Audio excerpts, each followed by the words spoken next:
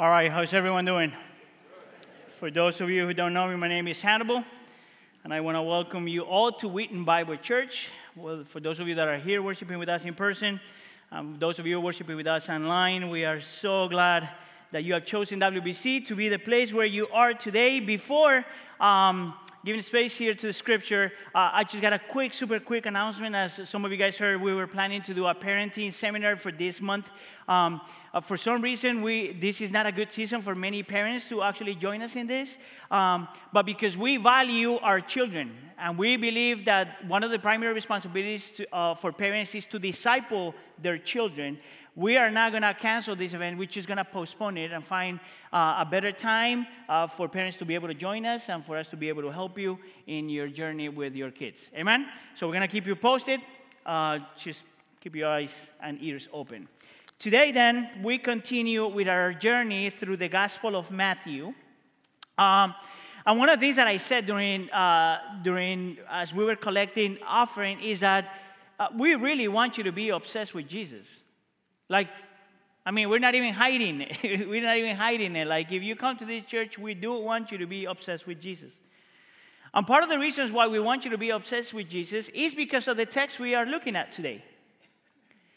The text is going to show you that there's nothing better, no one better, more secure, more reliable, more beautiful, more satisfying, more trustworthy, more perfect, more everything than Jesus Christ. And we know that because right in the heart of the text, you find verse 8. And it says that when the disciples looked up, they saw no one except Jesus. My intention today, then, is to help you answer the question, why is it that Jesus should be at the center of everything? Why is it that Jesus should be at the center of everything? And I want to offer 3 answers. Number 1, because no one except Jesus is the glory of God. Number 2, because no one except Jesus is the only way. And number 3, because no one except Jesus is the pleasure of God. No one except Jesus. No one except Jesus. No one except Jesus. Thank you. You guys know by now that if this relationship is going to work, you have to participate, church. Let's go with point number 1. No one except Jesus is the glory of God. I think that one good verse that helps and sets the tone for this text is Hebrews chapter 1, verse 3. Look at what it says about Jesus. He says that the Son, Jesus, is the radiance of God's glory and the exact representation of his being. You know what that means? That it is impossible for anybody to truly know God, understand God, and live for God if we don't believe, understand, and trust Jesus. Because Jesus is the exact representation of God the Father. He has the same essence, the same nature, the same substance, and the same character of God the Father. We don't get to separate God the Father from God the Son. The God the Son is exactly the same representation of God the Father, the glory of God. Now, I want to make the argument that part of the reason why we have Matthew chapter 17 is because Matthew wants to convince us that that is true. Actually, I think that part of the reason why we have Matthew 17 is because if you're not a believer just yet, you need to pay attention to what Matthew 17, because Matthew 17 is going to make that argument. And actually, I want to say that if you are a believer already, it doesn't matter if you are a believer for a year, 5 years, 10 years, 15 years, 20 years, 30 years, Matthew 17 you still need, because you and I are still struggling with truly believing that there's no one better than Jesus. Let me say it again. You and I still struggle believing that there's no one better than Jesus. And I'm going to make my point super clear as we go through this text. Let's go with verse 1. After 6 days, Jesus took with him Peter, James, and John, 3 of the 12 disciples, the brother of James, and led them up a high mountain by themselves. Now, if you know anything about the New Testament and the relationship that Jesus had with the disciples, you probably already know that these three guys, these three fellows, these three men, are kind of the leaders of the leaders. They play a very important role in the life and ministry of Jesus, and they play a very important role in the life and church history. Actually, the book of Galatians talk about these three guys as pillars of our faith. So it's not just randomly Jesus choosing the people that he liked the most. It's Jesus choosing these three men because these three men will play a significant role in God's ministry, in Jesus' ministry and his plans. But the reason why I highlighted the word mountain is because the fact that this is happening in a mountain is extremely significant. Now, I don't think that the word mountain will be one of those in which you read in your Bible and you highlight just because. No. But when you read the Gospel of Matthew, if you really pay attention, you will see that mountains in the Gospel of Matthew are important. So important that some of the most significant things we find in the Gospel of Matthew, we see them on mountains. So, for example, when Jesus was being tempted by the devil takes him to a high mountain where he could see the kingdoms and the glory of the world. That's Matthew chapter 4. Another mountain we find in Matthew chapters 5, 6, and 7. This is when Jesus is teaching his disciples what it means to be a Christian. This is the Sermon on the Mountain. I hope you know why. When you go to Matthew chapter 15, we see Jesus performing miracles. He's feeding people on a mountain and healing the multitudes in a mountain. When you go to Matthew chapter 24, Jesus, this is the Mount of Olives, and this is when he's giving his teaching about the second coming. And of course, the most famous of all is Matthew 28, when we find the Great Commission. Did you know that the Great Commission was given in a mountain? Now, why is that so important? Is it because Jesus is obsessed with mountains? Is it because the disciples like to go hiking? Like, what was the issue here? Well, I want to make the argument that part of the reason why we have the word mountain there, and the word mountain is repeated so many different times in the Gospel of Matthew, and every single one of those are important things, is because whenever you see the word mountain in the Gospel of Matthew, you really have to pay attention because something magnificent is about to happen. Something magnificent is about to happen. Something that will change the history of the world. So what happened? I'm glad you asked. Look at verse 2. There Jesus was transformed before them, the three disciples. His face shone like the sun, and his clothes became as white as the light. Now, the word transfigure can be translated in two different ways. It could be translated as changing, he changed, literally changed, or was transformed. Now, it tells us that Jesus is there having a conversation with these three guys, and something happened in which this shiny, radiant light came out of him. It's not that it came from outside, but it came from within. One of the scholars would say that we see in Jesus a self-producing, self-sustaining, and self-projecting light. So something unique is happening in this mountain in which Jesus starts to shine. Now, if you and I were there, that would scare the lights out of us. I want you to keep that in mind because that's exactly what you're going to see later on. But what I want you to see, though, is that this is not the first time that you see something like this in the Bible. And there's a reason for that. Actually, you could see something like that in the book of Exodus in two different occasions, in which we have something like a light, something like a cloud, something like shiny stuff happening. So, for example, in Exodus chapter 13, right after God is he delivers the Israelites from the slavery of Egypt. You guys remember they go in through the wilderness. And as soon as they get in through the wilderness, the Bible says that a pillar of cloud during the day was leading the Israelites, and a pillar of fire at night was giving them light and keeping them warm. This is interesting. That pillar never departed from the Israelites. That light, that shiny thing, that cloud, stayed with God's people all the way until he delivered them. Now, part of the reason why that's important is because that shiny thing, that cloud, that radiance, was an expression of the presence of God, the protection of God, and it shows God as a freedom fighter. So you got to keep that in mind. There's another instance in which we see something similar to what we see in verse 2, which is in Exodus chapter 24. And if you know anything about the history of the Israelites, this is the part when Moses goes to the mountain, another mountain, Mount Sinai, and 6 days later, you guys remember verse 1? 6 days? 6 days later, this cloud comes, and God reconfirms his covenant with his people. Once again, God is telling his people that he is a God of covenants, not a God of contracts, but a God of covenants.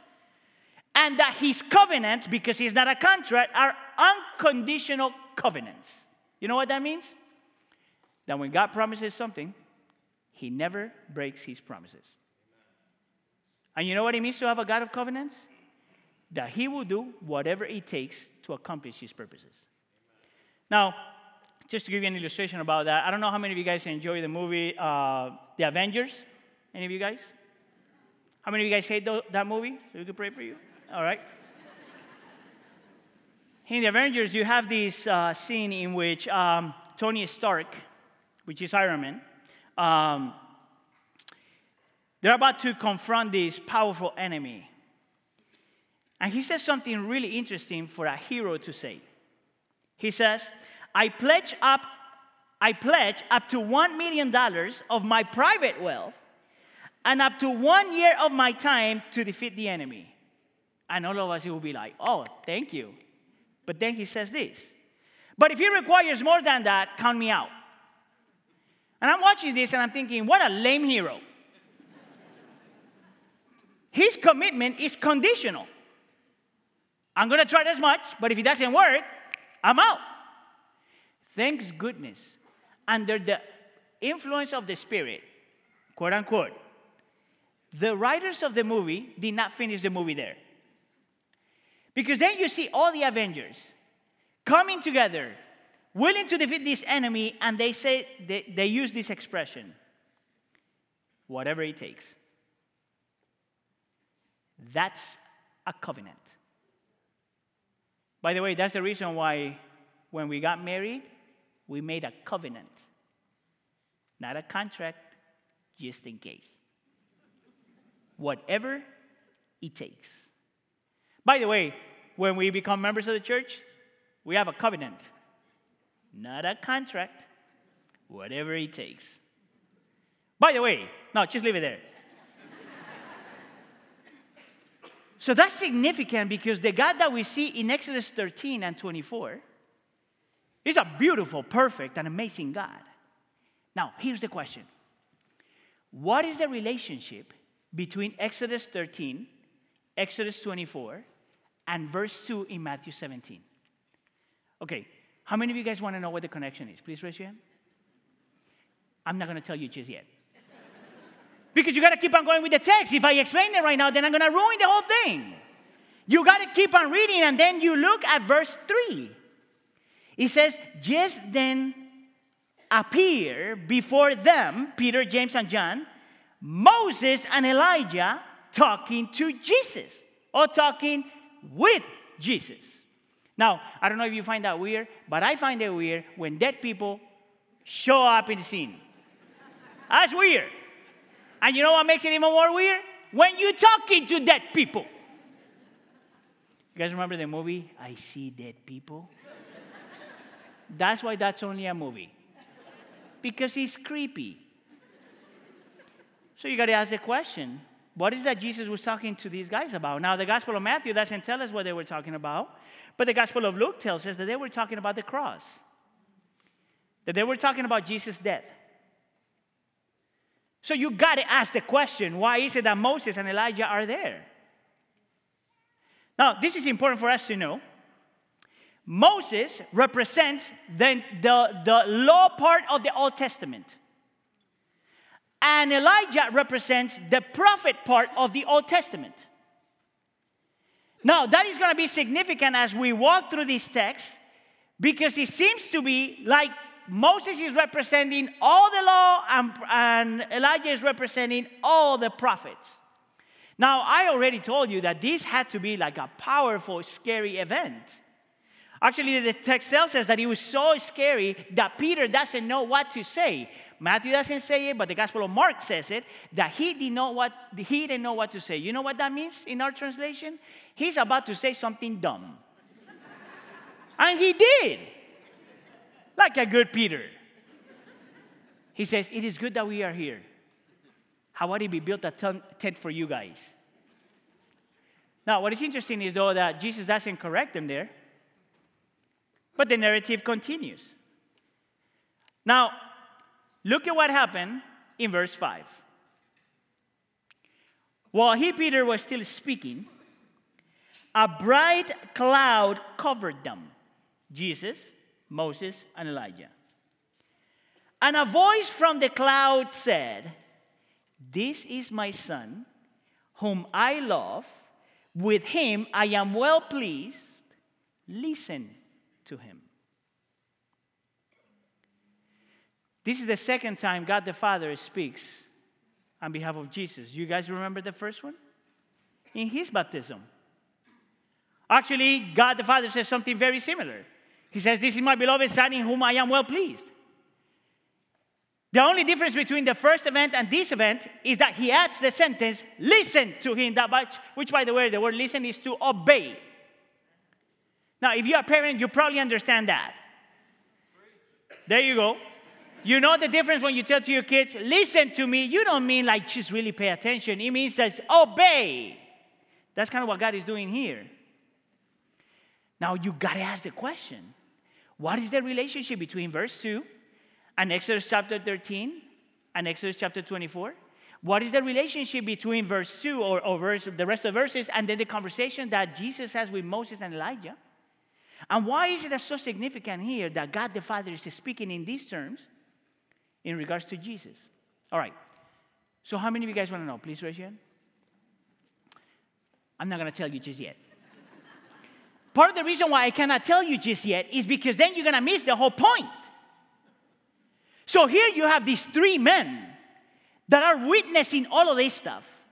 And you got to keep in mind that this is not a regular thing. This is not what normal people go through.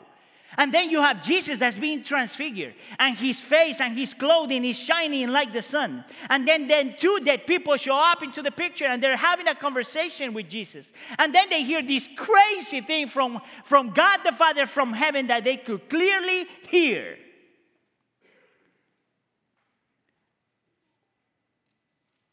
What would be your reaction if you're there? Like, how would you react if you are there? I tell you how I would react. That would really, really, really, really, really, really, really, really scare the lights out of me. I will go number 1, number 2, and number 3. If you don't know what number 3 is, that's up to you. And that was exactly the reaction that Peter and the disciples have.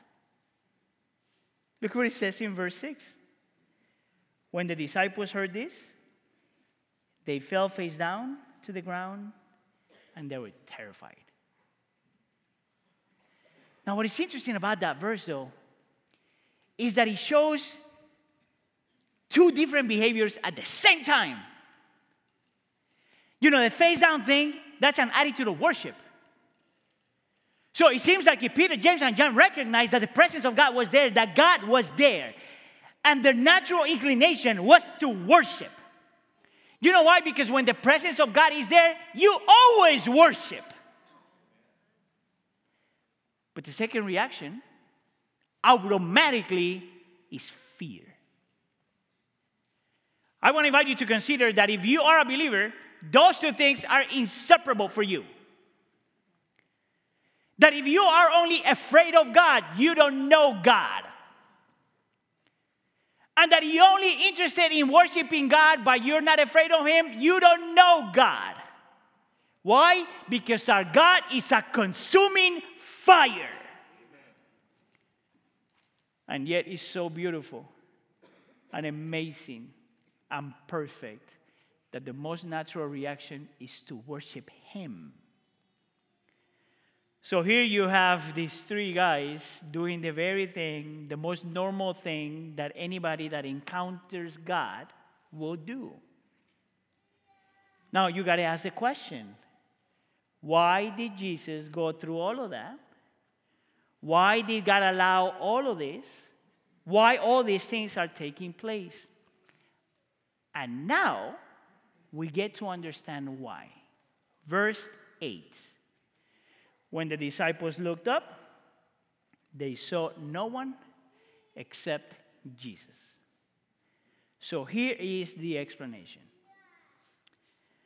All of this stuff was happening to point to Jesus. Have you ever been in a theater in which you got a lot of people and then you got the spotlight on just one person? What is the purpose of that? To elevate that person. To point to that person so everyone's attention is in that person. And here we have the clouds and the light and the shining and the glory of God. And here you got Moses and Elijah and all these conversations. And then you got the voice of God saying what He says. And then all of that disappears and you got one image alone. Jesus alone. Why is that there? Hear me out, church, because if you miss this, you miss the entire church. The entire text. This is the point. Ready? You got to say ready. Ready. I'm going to give you 4 things. The whole purpose of this thing is for us to know and believe that there's no one except Jesus that is the ultimate presence of God, the ultimate protection of God, that it is Jesus the one that is a freedom fighter, that whatever happens in Exodus chapter 13, Jesus fulfills. That no one except Jesus can bring you into the presence of God. That no one can protect you except Jesus. That no one will fight your fights except Jesus. And if that is true, and it is, why are you resting in other things? You know, what you have can protect you. You know that. The government cannot protect you. You know that. The army cannot protect you. You know that. They sort of do, but not really. Even if someone can protect you from the enemies outside, no one can protect you from the enemies within. Even if you feel secure and you don't have problems, sickness will still get to you. And the text is an invitation for us to see Jesus as the ultimate presence of God, the ultimate protection, the ultimate freedom fighter. No one but Jesus. No one but Jesus. Number 2, the text shows us that no one except Jesus is the God of unconditional covenant. This is part of the reason why the cross is an expression of the covenant love of God. This is why when we participate in communion, we are remembering the covenant of God, the new covenant of Jesus. And if that is true, and it is, you really, if you have placed your faith in Jesus Christ, or you've placed your faith in Jesus Christ, you really don't have to worry about God walking away from you, you know? Like, you really don't. Now, I want to stress that point because I really believe that even if you have been walking with Jesus, you still feel that God can walk away from you. That's why when you sin, the last thing you want is to come to Jesus. Because still deep down inside, we believe that God will not be faithful if we are not faithful. By the way, that's religion. That's not Christianity. Our God in Jesus is a covenant God. Paul says that he remains faithful when we are unfaithful. Number 3, no one except Jesus is the fulfillment of the law. That's Moses. And no one except Jesus is the ultimate prophet. So everything that was required for your salvation, everything that God required of you, Jesus already fulfilled. No Moses, only Jesus. And that if you want to hear the voice of God and want to know what God thinks of you and what God expects of you, you don't need any other prophet. You need the voice of Jesus. That's why Hebrews chapter 1 says that in the past, God spoke through our prophets, but in these last days, he has spoken by his Son. Amen. Now, let me stress for a second, because if that is true, if it's true that Jesus fulfilled the law, you should never be controlled by the fear of coming to Jesus even when you have messed up. See, I actually think then that many of us still struggle with thinking that we're supposed to fulfill the law in order for us to be accepted. And I'm going to make my point. And I'm going to require participation, okay? Okay? Thank you. Let's say that you have a really good week.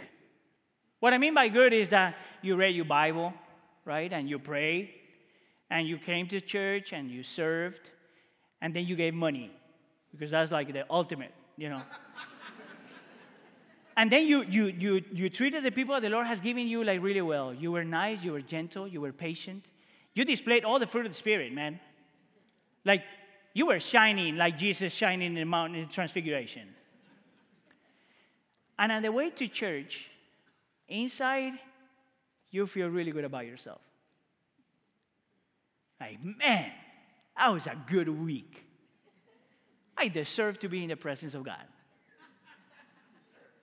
And you worship like if there's no tomorrow, man. Like, this is how I know that you struggle in your week.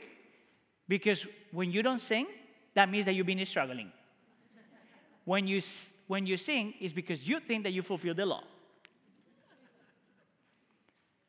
The following week, though, is a really bad week. And your sin gets hold of you. And you did the things that you haven't done in a while. And you're disrespectful to the people you love. And you're not gentle. And you don't care about anybody. And you don't serve anybody. And you don't love anybody. You don't read your Bible. You don't do any of that stuff. But you got to come to church. And as you drive over here, you still feel that you're not accepted by God. How many of you guys have gone through that? You know why we struggle with that? Because we are yet to believe that Jesus fulfilled the law. It's not up to you, church. It's not your obedience. It's not whether you had an amazing week. And it's not if you had an awful week. At the end of the day, the only reason why we can come before the presence of God is because Jesus fulfilled the law. He lived the life that no one has lived, and he died the death that we all deserve. Therefore, we have wide entrance into the presence of God. That's why we have Matthew 17 here. Not Moses, not Elijah, only Jesus. Number 4, no one except Jesus is the true and the ultimate Son of God. The one that he loves, and the one in who God the Father finds pleasure. That's what the word please there means. So I got to ask the question, and let me make a statement. If God the Father, if God the creator of the universe, the self-sufficient God, finds pleasure and joy and delight in his Son, do you actually think that you can find that in another person? Can you find that joy and delight and pleasure in something outside of Jesus? My struggle and many of your struggles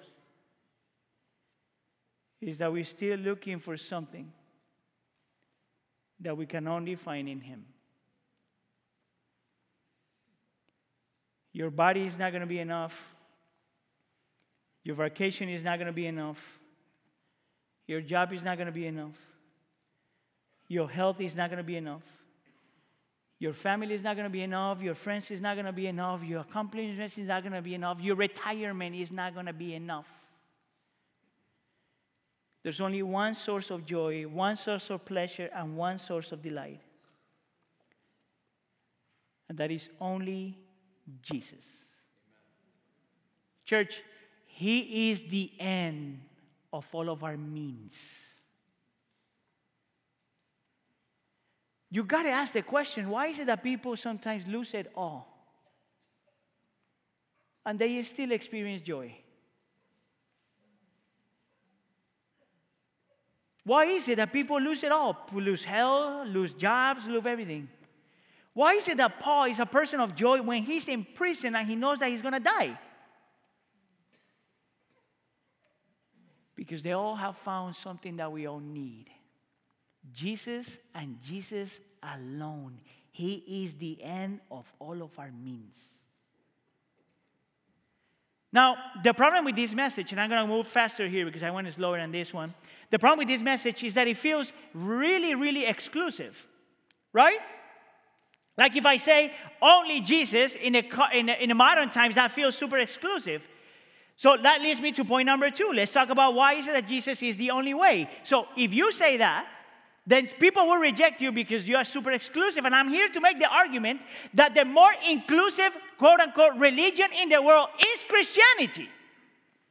Is that when we have Jesus as the only way, that is the one thing that equips you for you to be inclusive with other people.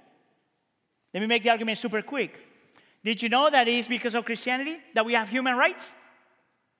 It's because Christianity believes that all human beings are created in the image of God and they have value and dignity. The reason why we have human rights. That's inclusive. Did you know that because we are Christians and Christianity exists, the only reason why the rich and the poor can hang around together? Different social classes can hang around together. Men and women can hang around together. People with different gifts and abilities can hang around together. Don't you think that that's inclusive? Because that's what the gospel does. Did you know that it is because the gospel that we can have a multi-ethnic church? Amen. It's because the gospel is inclusive. See, I could give you more arguments about love, for example. Christianity is the only quote-unquote religion that has a really good definition about love.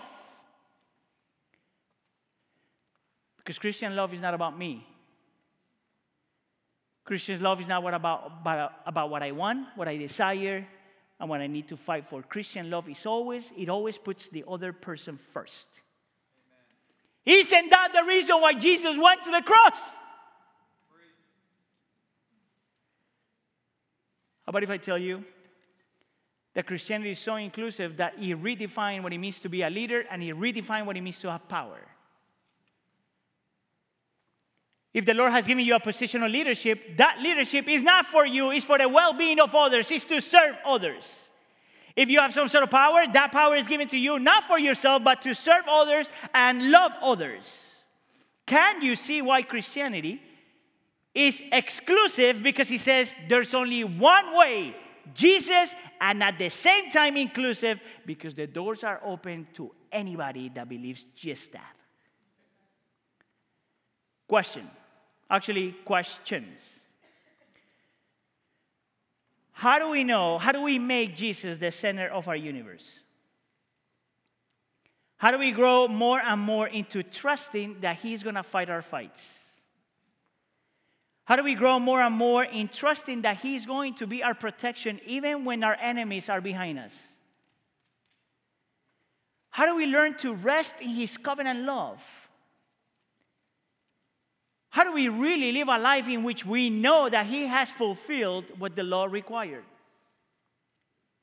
How do we grow into delighting and finding pleasure in Him? Point number 3. No one except Jesus is the pleasure of God. So this is what I mean. You remember how I told you that when Jesus was talking to Moses and Elijah, they were talking about Jesus dead? Why? And then when you read later on in verse 12, they're having this conversation about John the Baptist and Elijah and all these things. But right in the middle, Jesus says this: in the same way, the Son of Man is going to suffer at their hands. And he's talking once again about the cross. So here it is, church. The way we grow into learning how to put in Jesus as the center of our universe is by never walking away from Jesus dead. You know why? Because at the cross, you can see that Jesus made you the center of his universe. He died for you. He loved you. He chose you. Not only at the cross we could see what you mean to him, but at the cross you could see what he was willing to do to love you. To deny himself, to humble himself, to live his glory, to be rejected, to be hated, to be crucified. Why wouldn't you trust his love? Why wouldn't you put him in the center of your universe if you were already the center of his? If you ever wonder if the God is really going to protect you in the midst of chaos and problems, why would you doubt Jesus' protection? Didn't he defeated your enemy number one already at the cross? Your sin and the devil and the condemnation of your sin. Why would you not trust that he's going to take care of everything else? Have you ever wondered if Jesus really, truly fulfilled the law? Can you see that the reason why he went to the cross was to fulfill the law? You know what the Bible says?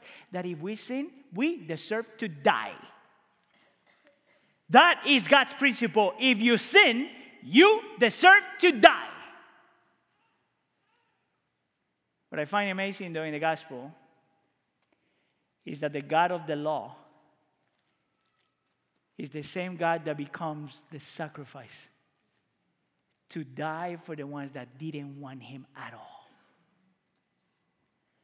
Why wouldn't you trust that he fulfills the law and that you could always come before his presence?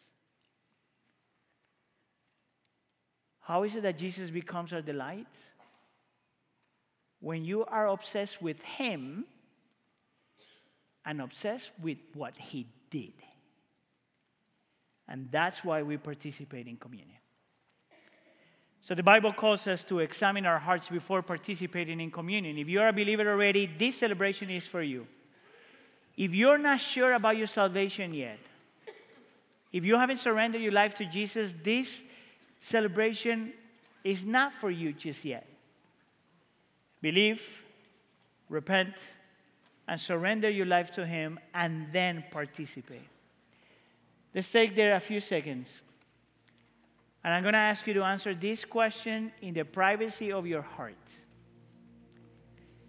Is Jesus really the center of my universe? And if he's not, this is when you repent. Let's take a few seconds here.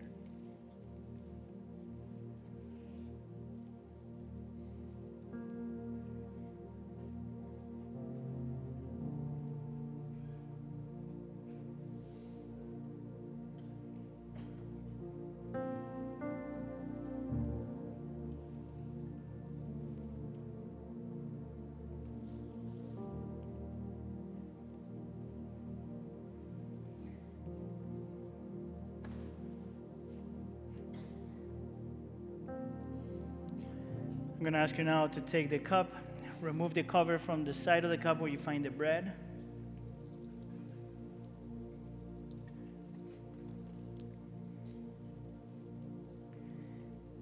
And before participating, I want you to think about the transfigured Jesus. the glory of God, the one that is worthy of worship and worthy of fear. And then I want you to see him nailed at the cross. You may participate.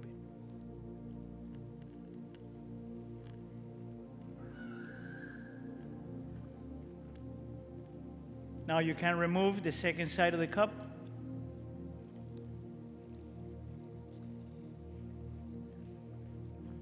And I want you to imagine for a second the transfigured Jesus, the God of protection, the God of covenant love, the God that is always present, the one that defeats our enemies, the one that does whatever it takes for you, the one that will never walk away. And then see him shedding his blood. You may participate.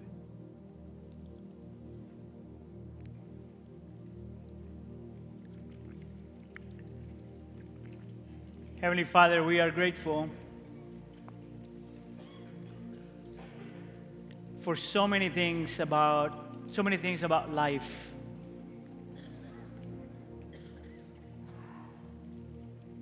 We are grateful, Lord, because everything we are and everything we have is because of your grace. But none of those good things can be compared to the best gift that you have given us, which is your Son. The covenant Son, the freedom fighter, the ultimate protector, the God of whatever it takes, the one that truly fulfills our longings, the one that lived the life that no one has lived and died the death that we all deserve, the one that won for us the adoption of God, the love of God, and the pleasure of God. Lord, who would have thought that if we have placed our faith in Jesus, you love us the same way you love your Son, according to John 17. And that if we are in Jesus, when you look at us, you look at us through Jesus. And therefore, you find delight in us. Please help us to listen to him. And we pray for all of this in the name of Jesus. And the church says, Amen, church.